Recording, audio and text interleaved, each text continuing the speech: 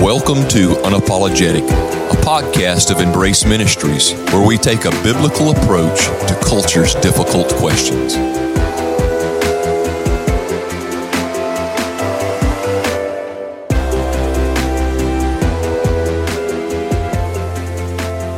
What's up, Unapologetic Nation? We're super glad that you are listening. You like that, Greg? Unapologetic Nation. I like that. It makes it sound like there's tons and tons There's of people. millions of listeners all over the planet. Actually, Amen. we have a new stat put out through our search engine deals that have told us we actually have listeners from Mars now. And so from Mars now, I mean, Sweet. yeah. So, I mean, we're really spanning not just the globe, but the galaxy. And so we just want to let everybody know we appreciate you listening to Unapologetic. And we are unapologetic about the truth. Now, we understand that that can be somewhat offensive. And so we want to make sure that we stand on the right side of offense, meaning that if the offense that we bring to you by being unapologetic over the truth of God's word as we deal with culture's difficult issues with the Bible, and it leads you to a place of positive change to where now you align yourself with the Lord and His word, with Jesus, then we've done exactly what we've intended to do with our unapologetic offense for the purpose of change and positivity style of this podcast. Wouldn't you say that's about right? Yeah. Amen. You lost me for a second, but then you got me back. Did I? Yeah. How'd I lose you? Too many words? Yeah, big words. Too wordy. Yeah. You lost me when you said we needed to stand on one side of a fence. I was trying to figure out where the fence was. I lost both of you when I said Unapologetic Nation. Yeah. All right, so today's topic is a change my mind topic, and this is the way I'm going to start this, okay? In a little saying that we've heard all of our life, sticks and stones may break my bones, but Words will absolutely crush me. yeah, so, I mean, words do mean a lot, right? And so we've been taught that little rhyme, and I think that rhyme was probably invented a long time ago for a first grader who came home because he was upset at a friend who wouldn't play toys with him or something, you know, and so the friend said something real negative toward the child. And it was a parent's effort to say, don't worry about what they say, you know. And to an extent, we don't have to allow other people's words to define us, to oppress us, to try to shape or change us. But on the other side of that, you know, words do mean a lot. And when people say words, it's expressing their thoughts about whatever they're talking about. And if they're talking about us, then man, that can be, if it's in a negative way, kind of devastating to our ego. It can affect our personalities. It can do a lot of different changing, right? So what do you think about that nursery rhyme? Yeah, I'm sitting there thinking, and I can remember back being a kid. It's a long time ago. Yeah, you know, I was when dinosaurs ruled the world. It's like at least 10, 15 years ago, when I was a kid, in my mind. And no, but I can remember chanting that. You know, sticks and stones may make my bones, but words will never hurt me. I know you are, but what am I? You know, you almost had like a little rap going. Hey. Started the beatbox along with you. Yeah. Y'all thought Eminem was in the house. Yeah, no. You know, in and in. yeah. You're one less than Eminem. But yeah, I can remember all that. You know, and you think just because I'm saying this, man, it's true, right? You know, if I'm saying this, the more I say it, the more true it is. But actually, you know, once you grow older and you start to recognize what truth is, you do, just like I said in the beginning, words absolutely crush me. Mm-hmm. You know, it's so easy to be offended and to be hurt by words. Yeah. You know, I was doing a marriage counseling at the Oaks last week and was talking to the people I was counseling with, you know, about the things that we say and how, you know, you got to be careful. Mm-hmm. Because once it's out of your mouth, you ain't getting it back. That's right.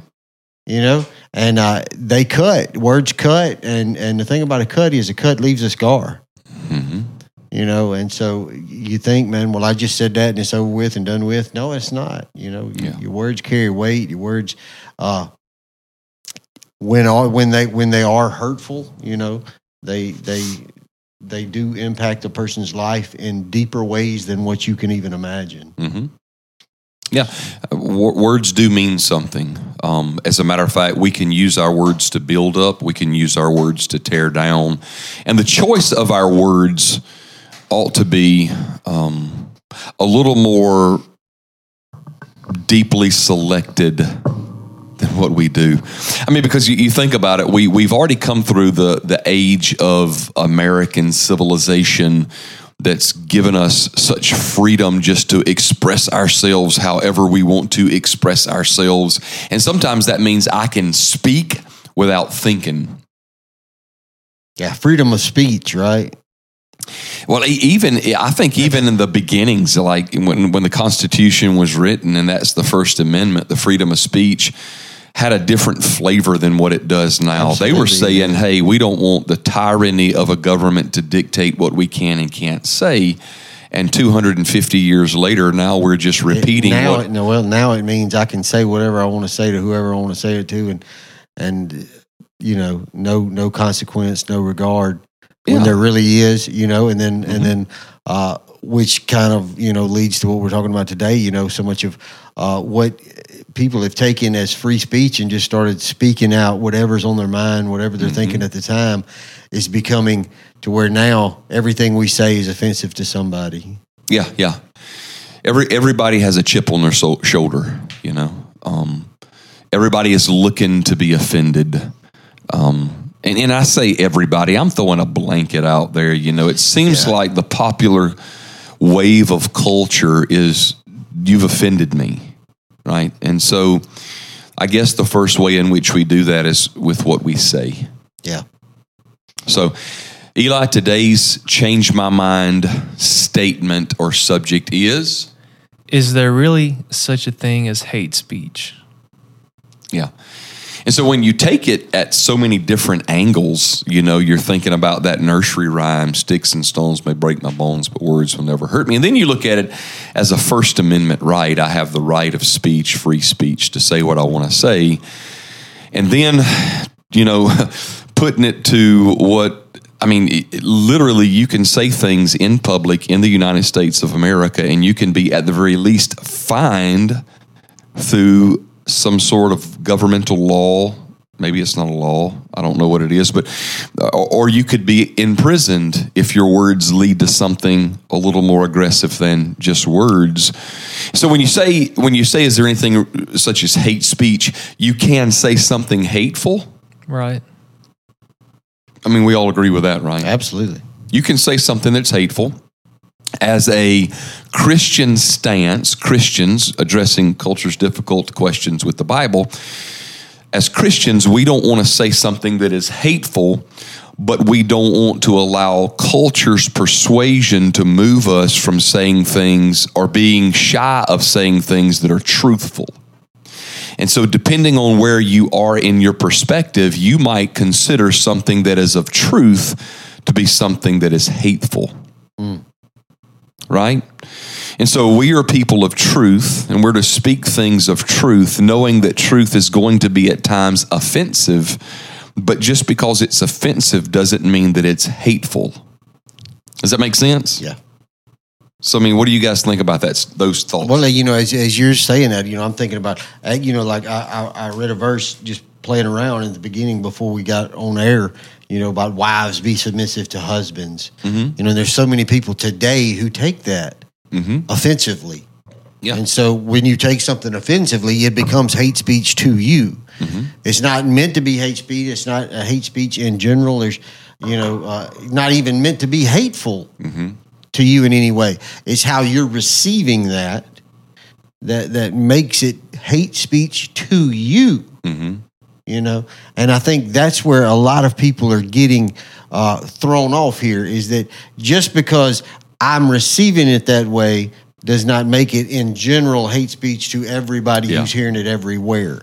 Yeah. It's the offended party that is throwing this big blanket statement out there of you're offending everybody. Yeah. Because that's the thing. We all say everybody. When we're trying to describe something, everybody. Yeah, of course.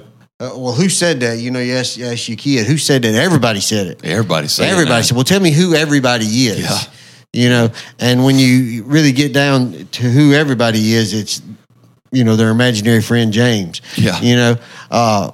But that's where we're at. We've become such an offended society that we take whatever said, and especially those people, right? Yeah. Who are out there looking to be offended, and we do have those people in this world today who are searching in all out. honesty, sometimes I'm that guy. Yeah. Well, I'm looking to be offended because I've got a chip on my shoulder, or the way I feel that day, or the opposing view that's coming at me. Well, that's probably because most people are trying to offend you. They are, man. I don't know what the deal is. I'm such a nice guy. I think that we've addressed this before on our podcast, but I feel like the whole idea and this new definition of what hate speech is stems from how closely we as a culture have related love to acceptance.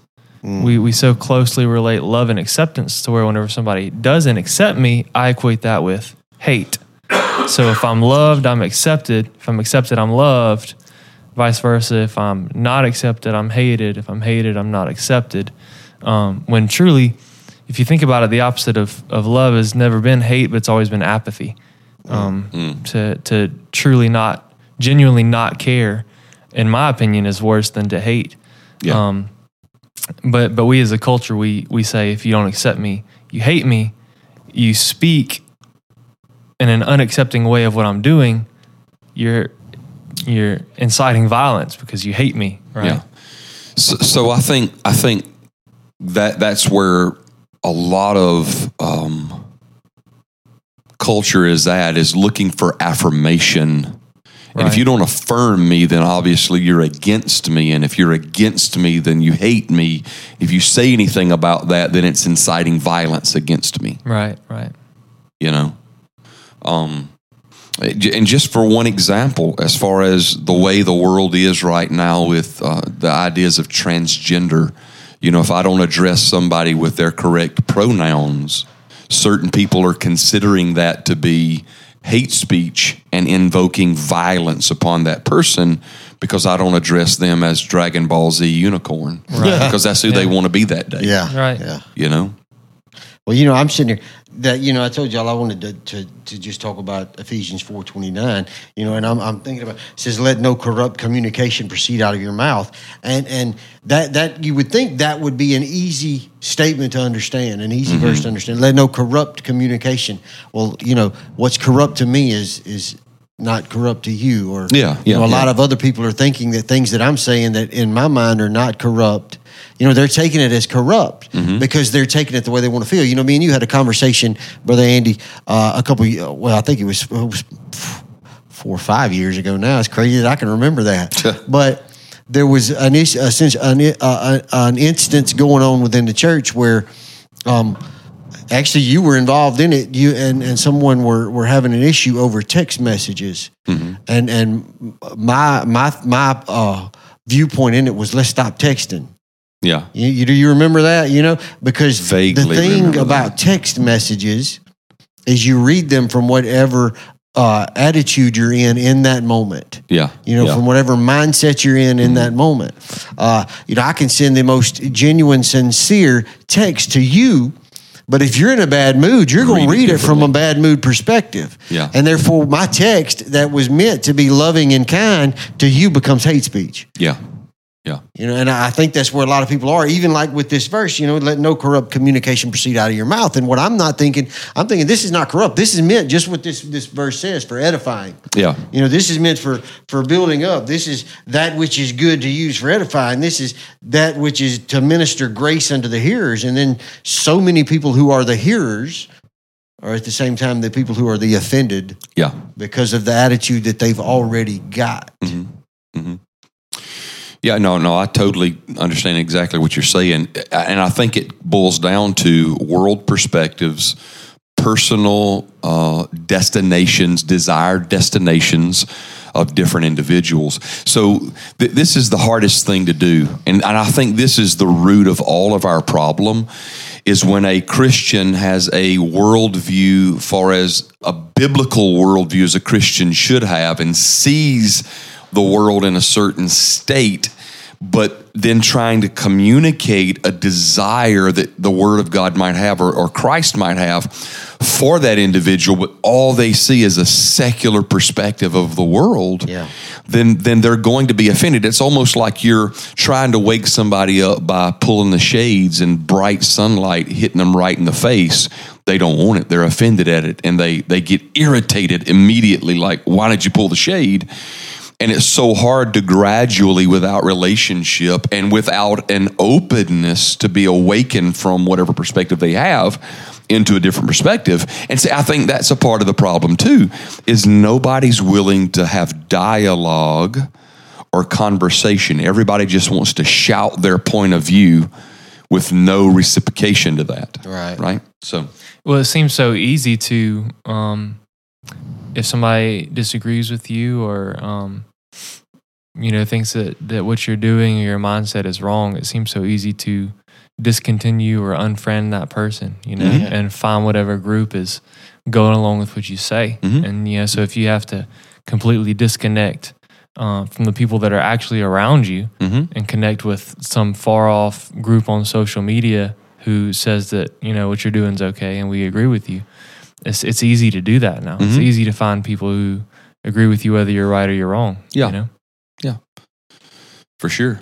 And I know you've got a Bible verse that's going to speak to the issue of hate speech and trying to decide, is what I'm saying really hateful?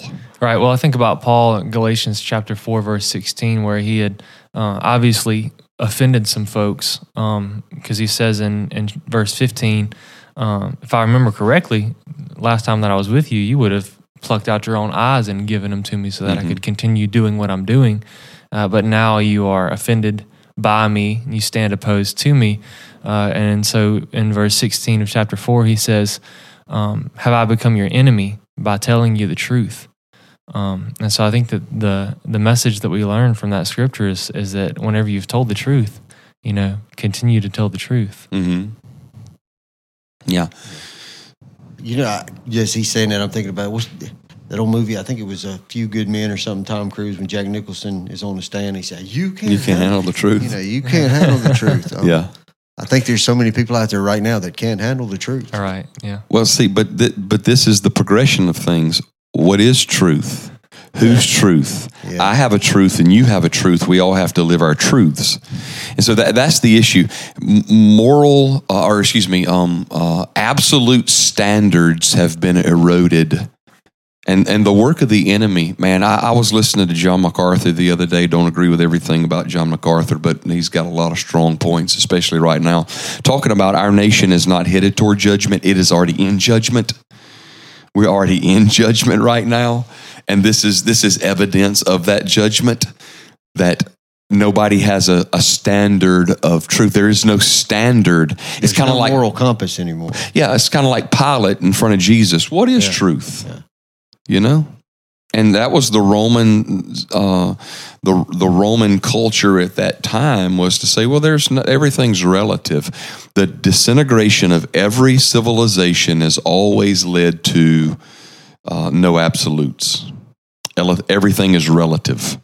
And so there are certain things that are relative, that are depending on the relationship of circumstances, but truth is not. Truth is a moral north. It is a compass to north that never changes. And so the problem is there is a world who defines its own truth, and there is a group of Christians, Christianity is built on truth, that doesn't define its own truth, but is guided by a greater truth, which is that of Christ. And so when we speak things, and so my verse, you guys have shared yours, but the one I have is concluding the book of James. The last verse that he writes, James 5:20, he says, let him know that he which converts the sinner from the error of his way shall save a soul from death and shall hide a multitude of sins. How can you do that if you don't offend with a right versus wrong that's going to help change a person's mind of where they're at?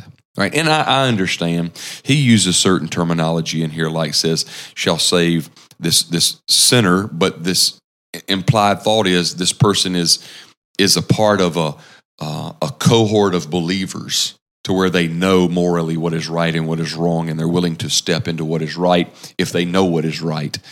So I'll say this, and this is where I think I'm going to land, okay, for our statement, change my mind. Is there a such thing as hate speech? Speech can be hateful, but silence can become even more hateful in the end. So we have to be people who speak the truth, not our own truth or your own truth, but the truth that is derived from the Word of God. Because Jesus prayed in John 17:17, sanctify them through thy word is truth. Let the word of God be truth and every man a liar. Thank you guys for listening. We hope we have changed your mind. Have a great week. Thank you for joining us today on Unapologetic, a podcast of Embrace Ministries. We hope we have answered some of culture's difficult questions using the Bible, God's Word. Please help us get the word out about this new podcast. If you have any questions, feel free to call us at 601-469-2680, or you can email us at embrace.church@yahoo.com.